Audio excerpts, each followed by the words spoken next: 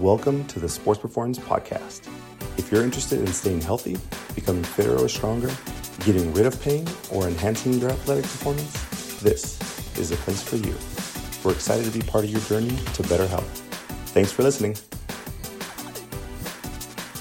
Hello, everyone. Welcome back to the Sports Performance Podcast. The whole team. Hi, Dr. Steph. Hello. You're going to faint there. Some cough, sorry. Dr. Marissa, how you doing? Doing great. Dr. Nick. What's up, round earthers? Wow. Every week he comes out with these. He plans them. I think like the next day. He's like, what am I going to say this week? Or flat earthers. Flat Earth, there's a big debate. It is. But that's not the debate today. When should you not stretch a muscle? What does this mean, Dr. Marissa? You've got a great blog on this. What do you mean? Like when you should not stretch them? Why is this important? I don't understand. Tell me. Yeah, so a lot of people tend to come in and we ask, let's say they have pain. Mm-hmm. We say, well, what if you tried? A lot of times they say, oh, I've tried stretching. I've been doing stretches for the past 2 years to help with my pain, and it hasn't been working. And so we've found a little bit of a pattern of when people are stretching, when maybe it might not be the best idea for them. And so we figured we should clarify that a little bit. There are some situations in which stretching is not the best way to move forward. Yeah, and I think I remember the actual conversation with one of our clients inside the clinic. I won't say his name, Ray, but Ray had asked, I have a strain, right? So I pulled something, and I wasn't sure what to do with it. And we gave him advice, and we'll talk about this. But I think that it seemed like a really straightforward question that we've experienced a lot with, so we wanted to address it. And it's actually very, very straightforward. Dr. Marisa, give me the first one. When wouldn't you stretch a muscle? So I like to see how long you've been stretching a muscle for, and if it's something that you've been trying for like 2 months and it hasn't been working, then probably at that point you should not be stretching that muscle. So this is if you got tight hamstrings and you're always stretching and always stretching and always stretching, they're still tight. Or tight hip flexors. Oh, okay. And they're always tight, and stretching just is not working for you. I think at that point, maybe you know that stretching has not been super effective, and you should try something else. Generally, tightness can cover up for a lack of strength, especially in the hamstrings and the hip flexors. We see that when there's tightness there, there's usually tends to be weakness as well. So try maybe a strengthening approach instead of a stretching approach if it's been 2 months and it hasn't helped. So that's for a flexibility problem, right? The one example you just talked about. So somebody who is trying to get more flexible and they're like, I've been stretching for 2 months and it made no difference. I mean, there's so many caveats to that, but like legitimately, if you're trying to, you have a good program, meaning you're doing it 5 days a week and you have a structured program of what to do versus somebody who's like, I did it 1 time a week for 5 weeks. That might not be the main answer, but assuming that you've made a really good effort for this, a flexibility problem might not be just a muscle problem like you're talking about, right? Yeah. Okay. What else, Dr. Steph? What do you got for me? All right. So one of the biggest things that we see in our clinic, one of the biggest mistakes, I guess I should say, when people are stretching when they should not, is after they've pulled a muscle.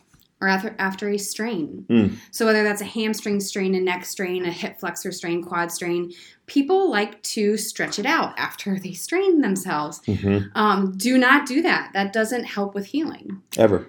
I don't want to say ever. You don't like that word. I don't like absolutes. Yeah. But 99% of the time, you should not stretch after you strain something. What's happening is there's tears in your muscle. Whether it's a complete tear, whether it's tiny little micro tears, right? There's tears in your muscle, and when you stretch, you're stretching out the part that just got torn. When what should be happening is it should stay together so it can heal correctly. So stretching is seems like it's a really great idea, and I appreciate that you're trying to help yourself, but that's not what you should be doing. I would say after you strain a muscle, you probably shouldn't. Movement is good, but you should not stretch it. Those sustained 30-second hold stretches. Yeah, like lying on your back and stretch it. And holding that uncomfortable position. For the first 2 weeks after a strain, you should probably avoid that 30-second hold stretching. I think I would agree with that. I think so. And a strain is really where you, like you said, you pull something, right? So like your calf or your hamstring, or the sniper analogy, right? Yeah. Like you felt like somebody hit you, or like hit you from behind, and you have that muscle that just doesn't like to be moved, or you feel like you can't walk, you're limping. I know it sounds counterintuitive, but you're right. Like, don't stretch it. Most people, first thing they're going to do is, I feel like I strained it, and I've been stretching it for 2 weeks. And all we do is like hit ourselves over the forehead. We're like, no. Our face might not say that, but internally we're just, and it's not your fault. You didn't know that. And that's why you come to us. But we're giving you this advice ahead of time, should this happen to you. Correct. Right? And that's not saying don't ever stretch that muscle again. Ever. Wait for it to heal. Ever. Stop. Wait for it to heal, and then start up with stretching again. And probably what you're going to discover is after a healed hamstring, for example, let's say it scars down a little bit, it will probably be a little tighter. So it will be eventually important to start stretching it out again, but you have to wait for it to heal first. I think that's a big caveat, right? Yes. So there will be a time. It's just early on, it's not good. And I like that 2 week mark. I would agree with that. I think that's a very safe time to allow things to scar down before you start stretching it out again. Dr. Nick, what do you got for us? The wise Dr. Nick. No, man. So, and this is a personal choice, I think, whether or not you actually stretch before workouts or before you're doing powerful movements. Some people love it. Some people don't. Yep. Personally, like I could, if you like it, do it. If you don't. But the research weighs against this. If you're going to be doing powerful, explosive movements, stretching dampens the nervous system. Static stretching dampens the nervous system before you go do that. And it's a transient dampening, so it doesn't last very long. But if you're going to be doing some powerful movements, you shouldn't probably do static stretching beforehand. You can do some dynamic stretching, do a little dynamic warm-up. But then again, if you like to do that before you work out, who am I to say what you can do and not do? Just usually wait a couple of minutes after that before you do the powerful movement. I think that, damping the nervous system, for a lot of you listeners, that just means that you want to, if you were going to go do a sprint or jump or do a jump rope or do something fast, by damping the nervous system, we're slowing the nervous system down. So means we're almost getting into a relaxation mode in stretching and telling your body this is a time for it to relax, recover, and then you don't want to go in and sprint and do something very quickly. So, for some people, they might like that. Like Dr. Nick said, they might, because you're used to that, right? You didn't know any better. I know people that love it. Yeah, they like stretching right before they do explosive movements. All we're saying is the research shows that it could impact your performance. Maybe not putting you at higher risk or whatever it may be. We're just saying get the most bang for your buck. Yeah, and it depends who you are, 45-year-old, weekend warrior. It might not be super important for you, but if you're a high school athlete who's trying to get the highest high jump and PR on it, now you have something you can use to add to your tools to help you. Yeah, right. So we hit kind of 3 different topics here. We said, like, one, from a flexibility standpoint, maybe stretching it is not getting you the results you want because maybe the problem is not truly just a flexibility problem, not just a muscle problem. Then we talked about an injury, right? So if you have a muscle problem that you just pulled a muscle and you've been trying to stretch it, and we're hitting ourselves over the forehead saying, we don't want you to stretch this because we're trying to expedite your healing. And the last one we just said was that from a performance standpoint, how can we get you to perform at your best without limiting yourself just because of the things that you're doing. So there's 3 different topics. We said flexibility, we said performance, and we said injury. All 3 reasons when you should not stretch a muscle. And these are really good to put in your tool bag because you're going to hear a lot of things. You're going to see a lot of things on YouTube. You're going to talk to a lot of different people. You're going to Google something. You're going to Wikipedia.